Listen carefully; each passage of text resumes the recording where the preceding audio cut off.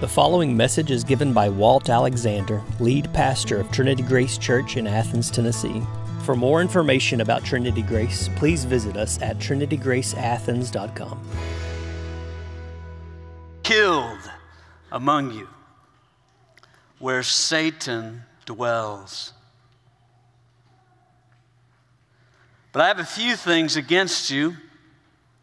You have some there who hold the teaching of Balaam, who taught Balak to put a stumbling block before the sons of Israel, so that they might eat food sacrificed to idols and practice sexual immorality. So also you have some who hold the teaching of the Nicolaitans. Therefore repent. If not, I will come to you soon and war against them with the sword of my mouth. He who has an ear, let him hear what the Spirit says to the churches. To the one who conquers, I will give some of the hidden manna, and I will give him a white stone with a new name written on the stone that no one knows except the one who receives it. May God bless the hearing and the preaching of His Word. In his memoir entitled Shoe Dog, Phil Knight tells the story about the first days of his company, Nike. Knight, frustrated with the poor quality of running shoes, set out with the Oregon track coach, Bill Bowerman, to create durable, lightweight running shoes. Early on, they worked with other companies, but in the fall of 1971, it was time for them to go out on their own. But first, they needed a name. With only a few days left before the shoes were to be shipped out to the stores, they were still undecided on a name for this company. There were dozens of names thrown around, but two names stood out in the end: Falcon and Dimension 6. Falcon and Dimension 6. Knight admits that he was the only one who was a fan of Dimension 6. And when the headline arrived, the team gathered around together and asked, "What's it gonna be?" And Knight said, "I don't know." He mentioned Dimension 6 again, but everyone said it was bad, really bad, not a good name for a shoe. Another team member said, "An employee called me this morning and said they had a name that came to him in a dream last night." Knight said, "What is it?" He said, "Nike." Huh? Nike, N-I-K-E. Knight said he didn't know what to think. He remembered that Nike was the Greek goddess of victory. And what's more important than victory if you're a running shoe? Perhaps he also remembered that the bronze victory medal awarded to the veterans of the World War II was the goddess Nike with a sword broken in two on it. Whatever else he remembered or whatever else he thought, he typed into the typewriter, the name of the brand is Nike. Little did he know, Nike would go on to become a household name and the most successful sneaker in history. Well, interestingly enough, one of the words repeated throughout the book of Revelation is that same word, Nike. The word nikao in the Greek, meaning conquer or overcome, occurs 26 times in the New Testament, 17 times in the book of Revelation. The book of Revelation is a book about how to conquer, how to overcome, how to win, how to gain the victory, the only victory that matters. And each of the 7 letters ends with this promise about conquering. You saw it as we read. But the way to conquer, according to the book of Revelation, is not in the way that we would imagine. In the book of Ephesus, the church that conquers will not just have the truth, but be united in love. The church of Smyrna, the church that conquers, will not so much defend the truth, but hold fast the truth unto death. And in this letter to the church in Pergamum, the church that conquers must be more than faithful. The church in Pergamum is facing fierce opposition that we'll learn more about in a moment. And it must be more than faithful in the end. It must be pure. It must be holy. It must be distinct and set apart. The old Southern writer Flannery O'Connor once said, "You shall know the truth, and the truth will make you odd." And that's the message that the Lord's trying to get to the church in Pergamum. That's it. The church that conquers will be odd. It must be different. It must be marked by a taste, a character, a habit of life that does not fit in with this world. And isn't that what it means to be the salt of the earth, the light of the world? And so in this and every generation, the greatest thing the church can give to the world is holiness. In a word, where we're going is it's not enough to be faithful. The church that conquers continually turns together from sin to Jesus. The church that conquers, not enough to be faithful. In the end, the church that conquers is the one that turns continually from sin to Jesus. Break this out, 3 points. The first one is the church is in the world. The church is in the world. Look with me in verse 13. The body of the letter begins in a way unlike the others. You know, Jesus began the other letter saying, "I know your work. I know what you're doing." But he begins this letter saying, "I know where you live." Look in verse 13. He says, "I know where you dwell." I know where you dwell. Jesus is not merely saying, "I know your address. I know where you stay at," or "I know where you sleep." This word refers to more than that. He's saying, "I know where you live, eat, sleep, pray, play. I know where you dwell. I know everything, or the location in which you do all of life. I know it all." And he says, "I also know it's where Satan's throne is." Now, in the letter to Smyrna, he said the Jews there were a synagogue of Satan. Now he says, in Pergamum, there's a throne. Now, what does that mean? You know, in order to understand, we have to learn a little bit about the first century. The first century was very pluralistic. There were lots of different gods that lots of different people believed and held together. There were all sorts of gods and goddesses. Nike was a goddess, but Zeus, Athena, Ares, Artemis, as we saw in Ephesus, there was this worship of all these different gods, gods of the sea, gods of the air, gods of all these things. And there was also worship of the emperor. There was paying homage and making sacrifices to the Roman ruler. And in this culture, they really didn't care what you worshiped as long as you worshiped everything. So they were fine with addition, and that's why you see, you're fine if you worship Ares and Artemis and the emperor. They were fine with addition. Just keep on adding these things. In fact, they encouraged addition, because if you didn't worship all the gods, maybe one of the gods might break out his wrath on us. But they were not fine with subtraction. And that's what the Christians did. That's the problem they have with these Christians. Christians refuse to join in. Christians refuse to worship anyone but Jesus Christ. And the church of Pergamum was rife with it all. It was this pagan city worshiping everything but the Lord Jesus Christ. In the same way that the name Vegas immediately connotes the idea of debauchery of all sorts. Well, Pergamum brought with it the reputation for this pagan worship of all kinds of gods. Known for its major temples and cult, it had a hill behind the city, overlooking the city with all these different temples there. But perhaps most importantly, it was the first city in the region to build a temple for the Roman ruler.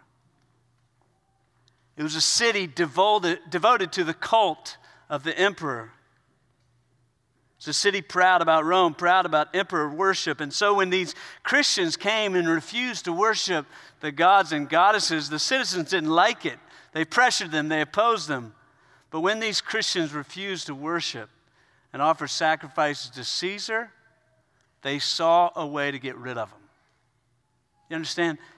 They reported them to the Roman authorities. They didn't have anybody that would crack down on people who refused to worship Zeus, but they did for people who refused to worship the emperor. They turned them in. They turned them over. This is what it seems, in my estimation, of what Satan's throne means. They were so locked in to the worship of the Roman ruler there.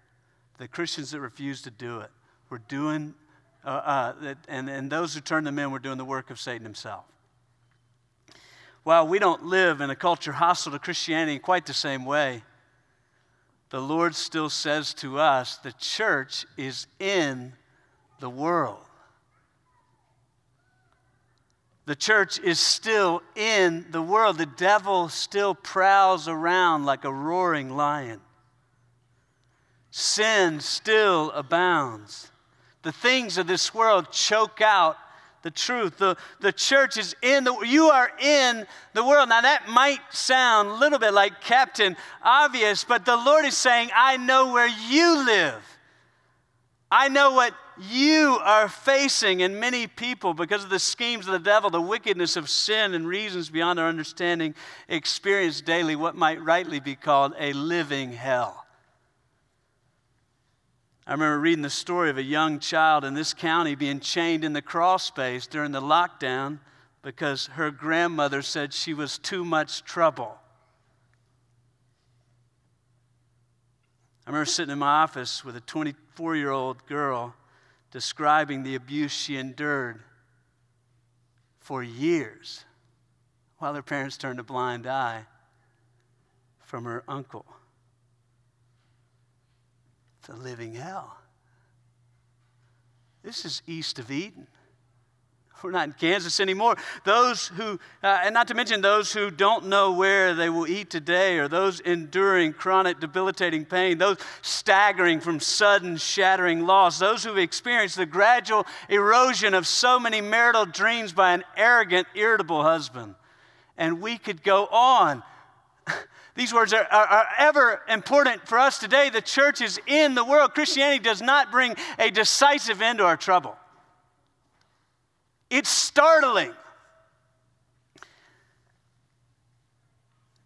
Doesn't make all our problems go away. Throughout many of his teachings and parables, Jesus says the church must remain in the world.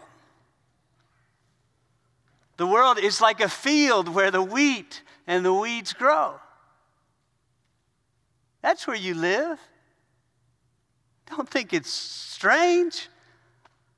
The world is like a pasture where the sheep and the goats graze. Like the Israelites who rejoice in freedom from slavery in Egypt only to find the temptations of the wilderness. We've been set free from slavery to sin only to find the world is still mad. This verse ends very soberly. Look there with me. He says, I know where you dwell, where Satan's throne is, very end of the verse, where Satan dwells. Same word reference for where they dwell. The church and their ultimate adversary live, eat, play, and pray in the same location. Why is Jesus telling us this? I have a mug in my office, a rather large coffee mug that just says, keep going. Keep going. Now, you that love history might know where this is going, but in the midst of World War II, Winston Churchill became the prime minister. In the midst of this war against that bad man, is what Winston Churchill famously called Hitler, an appropriate label. In his first address to the government of Great Britain, he said, I have nothing to offer but blood, toil, tears, and sweat. I just love that. Hey, here's your prime minister. I got nothing to offer but blood, toil, tears, and sweat. As he famously said on another occasion, when you're going through hell, keep going. I think in many ways that's the function of this text. It's like the Lord saying, yes, I know you are in a form of hell, and you must keep going. You must keep offering your blood, toil, tears, and sweat. But he continues, the church is in the world but belongs to Jesus Christ. Look at the rest of this verse. He says, yet you held fast my name. You did not deny my faith, even in the days of Antipas, my faithful witness, who was killed among you. Whenever believers were turned in to the Roman authorities, it wasn't like a Salem witch trial or anything like that. They were just asked a few quick questions, a few simple questions. Are you a Christian? Will you confess Caesar as Lord? Will you offer sacrifice to Caesar? And if you refuse, you suffer. One historian I read this week, every Christian, this is a quote, secular historian, every Christian in the first century was by definition a candidate for death. You want to get in the water? But the church in Pergamum had wonderfully not buckled. Satan's throne was there, but they wonderfully pushed back. There's a powerful emphasis, and you probably saw it as we went through here, but it's even more in the original language. You held fast my name. My name, the personal possessive pronoun is there. My faith. He says, my faithful one, my witness. There's a powerful emphasis here, even though they are in the world experiencing all sorts of opposition, even though they're being ratted out by their friends, family, and coworkers. The Lord is saying, you are mine. That's the startling juxtaposition of being a Christian. You are surrounded by hell, and you're right where I want you. You are mine. Interestingly, we don't know Antipas. It means against everyone. And so people assume he's just against everybody, against all these other gods. And so he was a great martyr. We don't really know if that's why he got that name. We don't know how he died. We don't know much about him, but we do know the Lord is pleased because he gives him his title. From Revelation 1, we have this text for you. The Lord calls him my faithful witness, and he says in Revelation 1 that the grace to you and peace from God, who is and was and is to come, from the seven spirits who are before the throne, and from Jesus Christ, the faithful witness. I just love that. Antipas, all your friends have disowned you. They ran you out of town. They turned you over. But you are mine, and you are faithful. And for that, enter into my joy. Second point, so the church is in the world. Second point, the church must not be of the world. Obviously, these points are somewhat taken from John 17. The Lord's high priestly prayer, the church is in the world. It must remain in the world, even though the Lord is leaving the world. But it must not be of the world. Verse 14 through 16, after Jesus tells them what he knows about him, he corrects them. And it's a doozy. He corrects him. Look in verse 14. He says, I have a few things against you. You have some who hold the teaching of Balaam, who taught Balak, I don't know, to put a stumbling block for the sons of Israel so that they might eat food sacrificed to idols and practice sexual immorality. You also have some who hold the teaching of the Nicolaitans. There's a lot going on here. Behind this Balaam and Balak is meant to remind us of an Old Testament story. You probably remember some of it. Balaam was the prophet of some kind as the people were wandering through the wilderness. And Balak is a foreign leader who tried to get Balaam to curse the people of Israel. Remember that? Balak tries to get him to curse him, and he hires him for money, and Balaam follows Balak and plans to curse the people of Israel, but the angel of the Lord stands in the way. You remember that? They're kind of going down this path. The angel of the Lord standing in the way. 3 times the donkey turns around or lays down or something like that, and Balaam is beating his donkey. Finally, the donkey gets fed up and talks back to him. I mean, this is a famous story, if for no other reason than the donkey's talking. He says something kind of like, "Stop hitting me, you big dope. I know how to walk. We've been doing this thing for a long time. You saddle me and I walk you."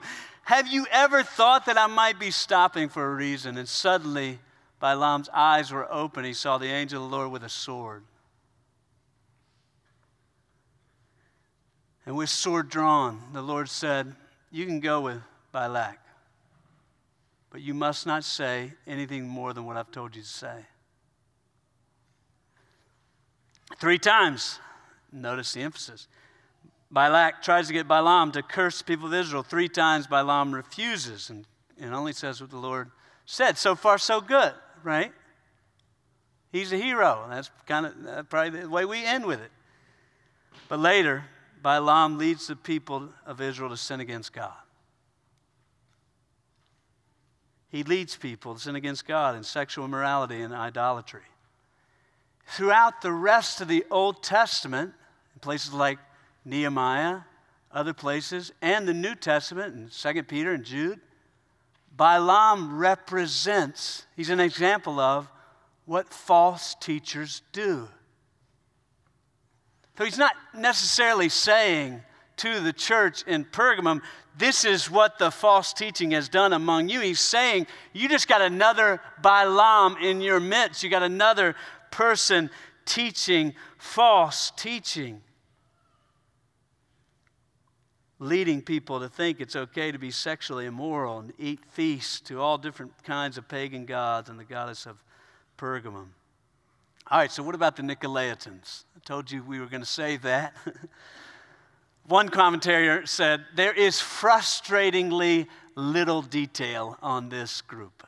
And I think that's exactly right. We got this, and we got the letter to Smyrna. There's a reference that they hate the Nicolaitans just like the Lord does. I think the best guess is that the Nicolaitans has the same root word of conquer.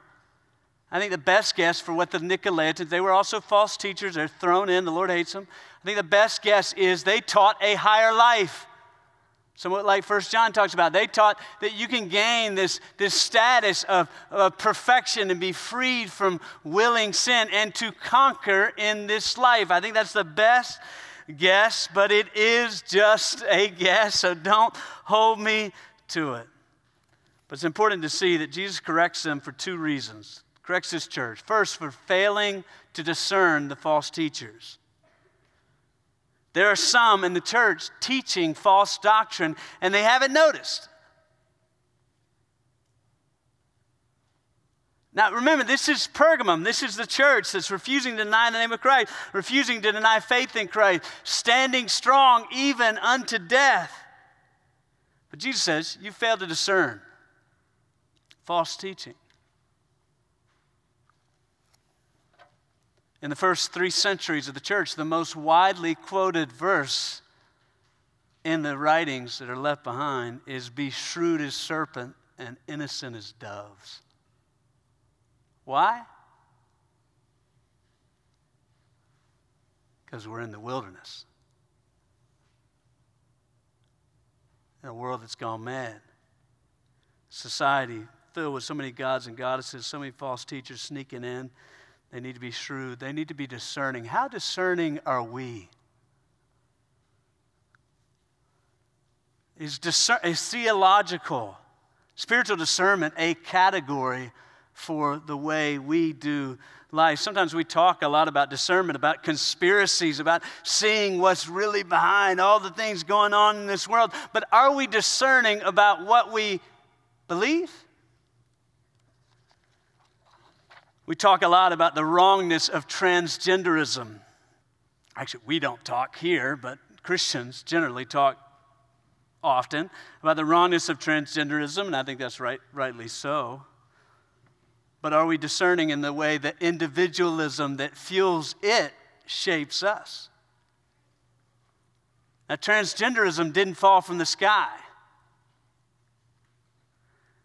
It can only come to pass in a culture where there is nothing more important than being true to yourself. It can only come in a world where individualism is esteemed as the highest value, in a world where it can only come to pass in a culture where everyone has a right to their own form of life. Everyone has a right to define what is the right life for them, where they can define what is really important, valuable, and true to them. That's what fuels transgenderism. The doctor can't tell me what gender I am. My parents can't tell me what gender I am. My anatomy can't tell me what gender I am. Only I can tell what I am. You see, completely unhinged from everything else. I am what I feel deep down I am. We reject that. I reject that.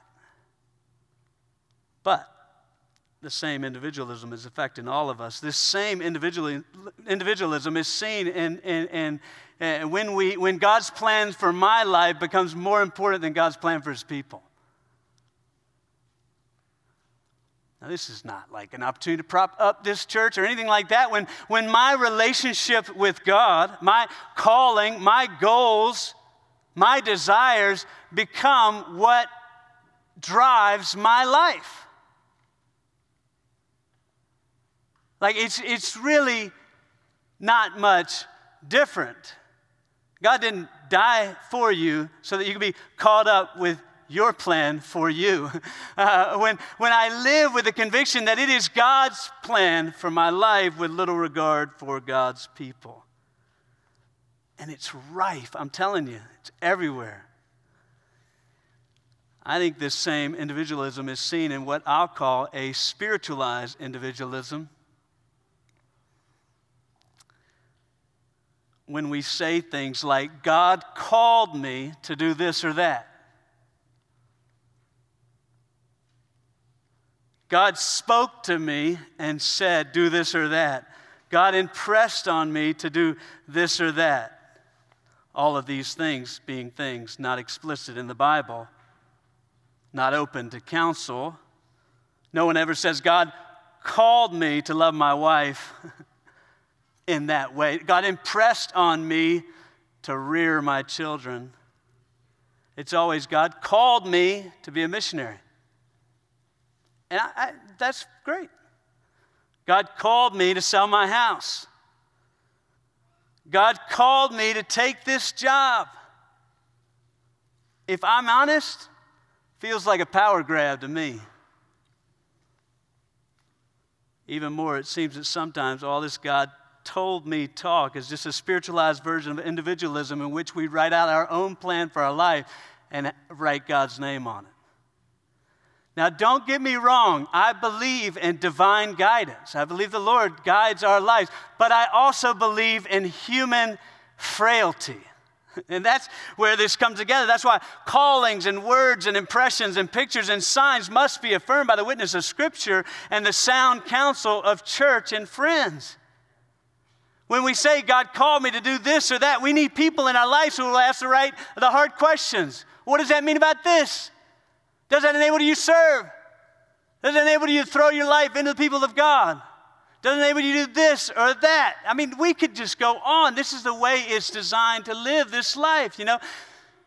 In fact, last Sunday, hopefully illustrates that to some degree. Taylor came to me, 4 or 5 years ago. I'm called to ministry. I'm like, I don't know about that. No, I'm just kidding. But it's not my prerogative, and nor should you accept just anybody who says, I am called. That's not the way it works biblically.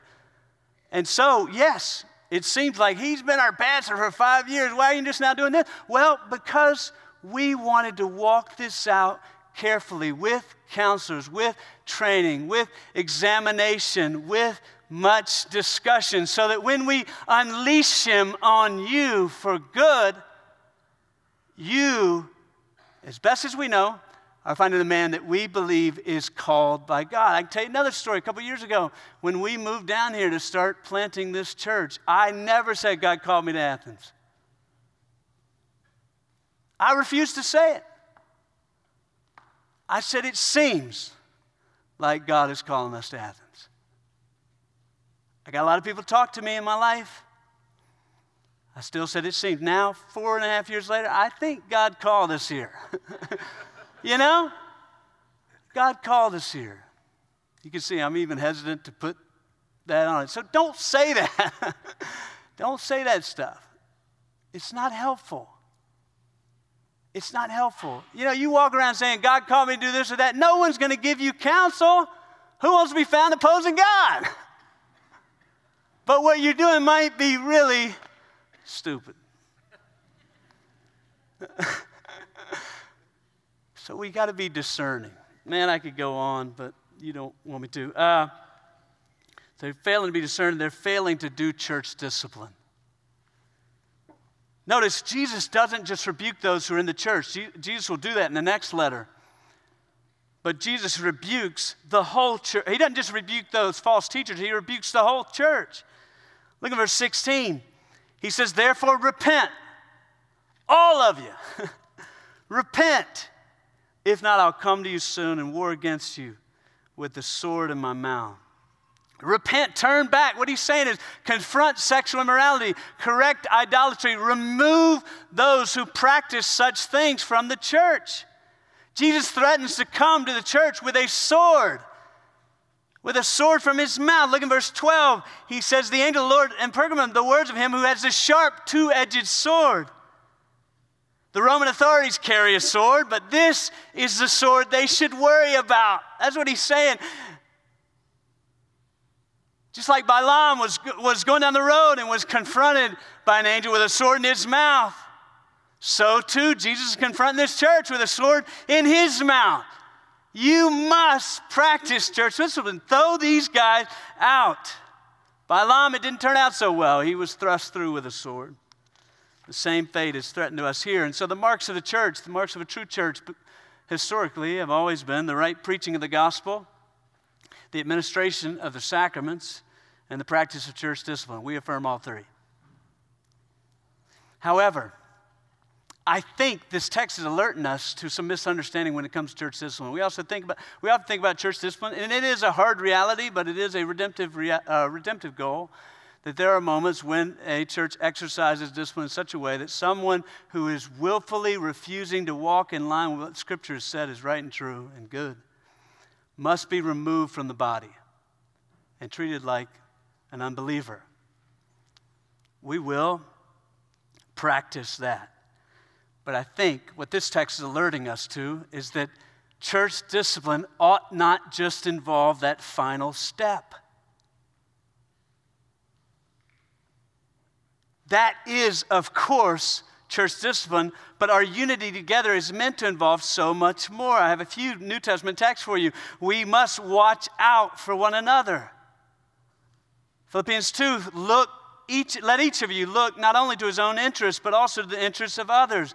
Jesus is rebuking them for not watching. He's saying, some of you think you're okay because you're not sinning in this way.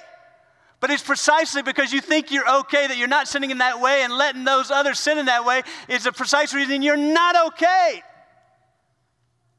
What he's saying is the purity of the church is a corporate responsibility.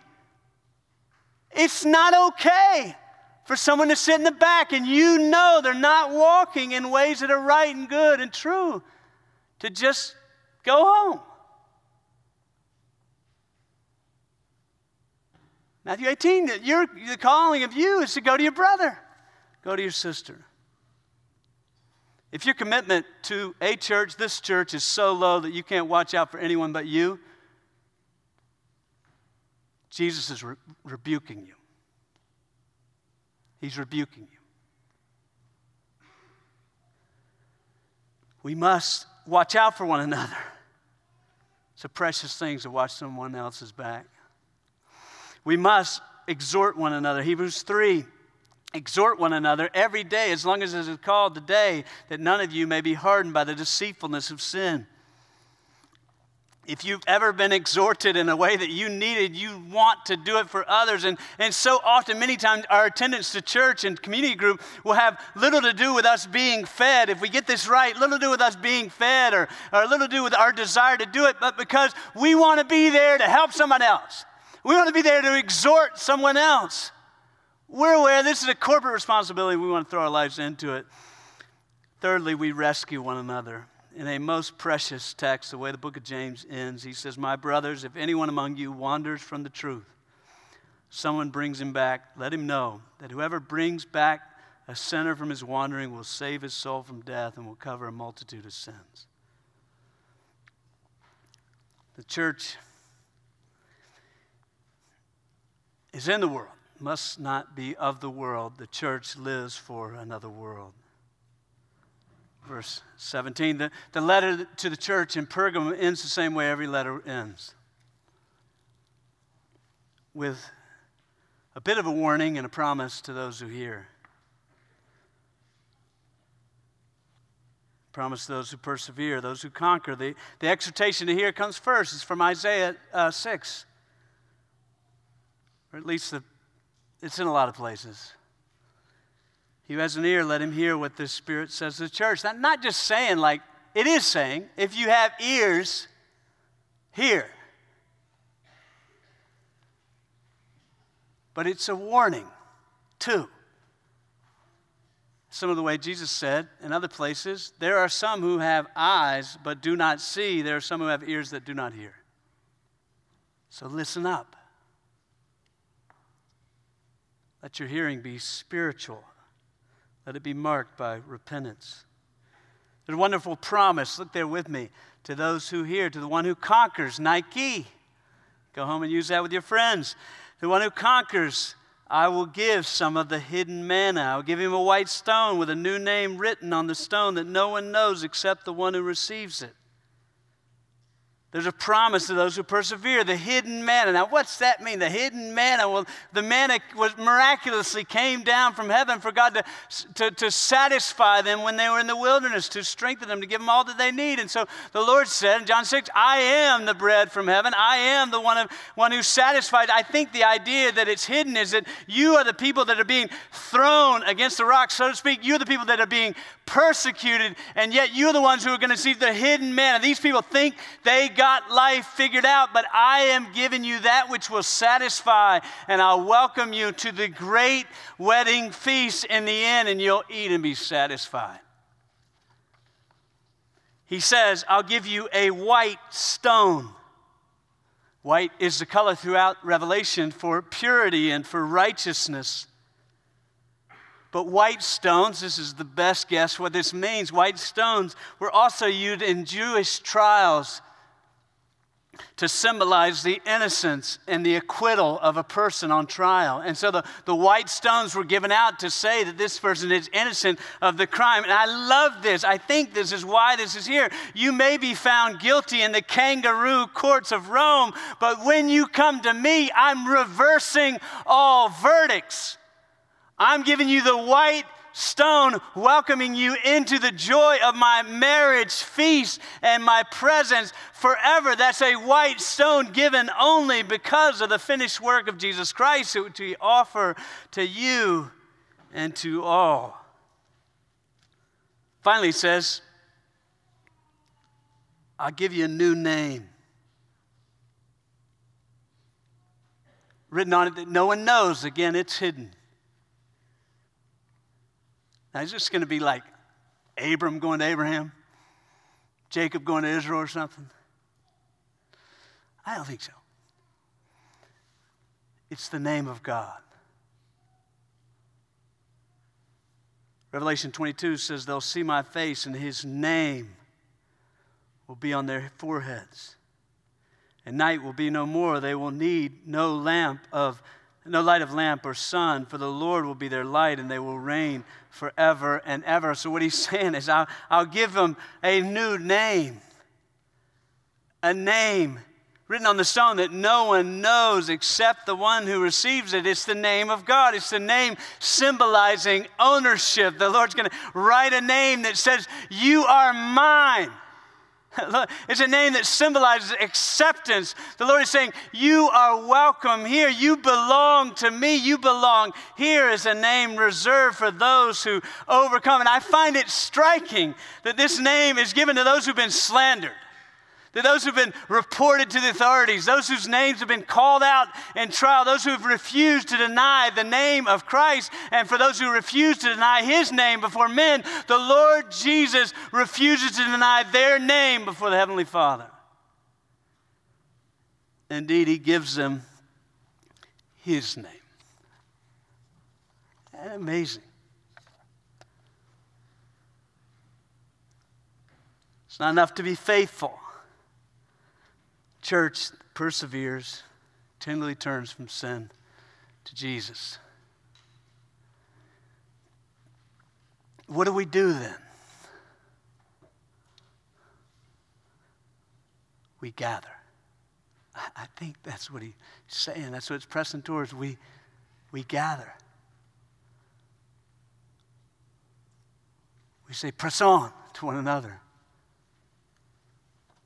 as we wait for his return. The past couple weeks, I have completely fallen in love with this band called the Grey Havens. I guess no one else likes them, so that's okay. But one of the things that has affected me is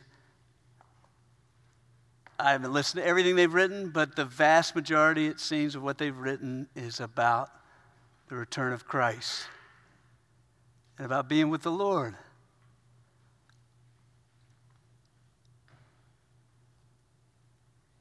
And I find that it's affected my soul. And I don't listen to a lot of Christian music, but this is stirring my soul. I want to read you one song, or part of one song, that I think really fits today. He says, hope in the furnace, which is where this church was. Do we have that? Maybe. It says, hope in the furnace, it can burn away slow, or it can come out like gold. And mine is walking the edge of the knife in the fire. Tonight in the fire I fight. He's just saying, I'm in the fight that is the flame of tribulation and trial tonight. With a song, he continues, carries on to the night of the future that's bright. The morning we'll see. We'll find an end to all this. One day, when sorrows are gone, further down and along, we'll finally sing. Then it hits this chorus, we'll sing, gone are the days when we cry. Cry. Here are the days when we'll fly. I don't know about that, but all our hopes will turn to sight beyond the veil and the morning light. We'll sing, gone are all the days.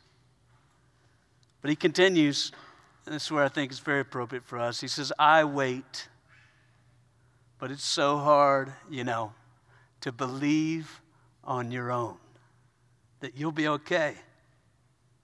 So what's he say he does? When sorrow keeps chasing me down, I run till my feet hit the ground. When we gather to pray.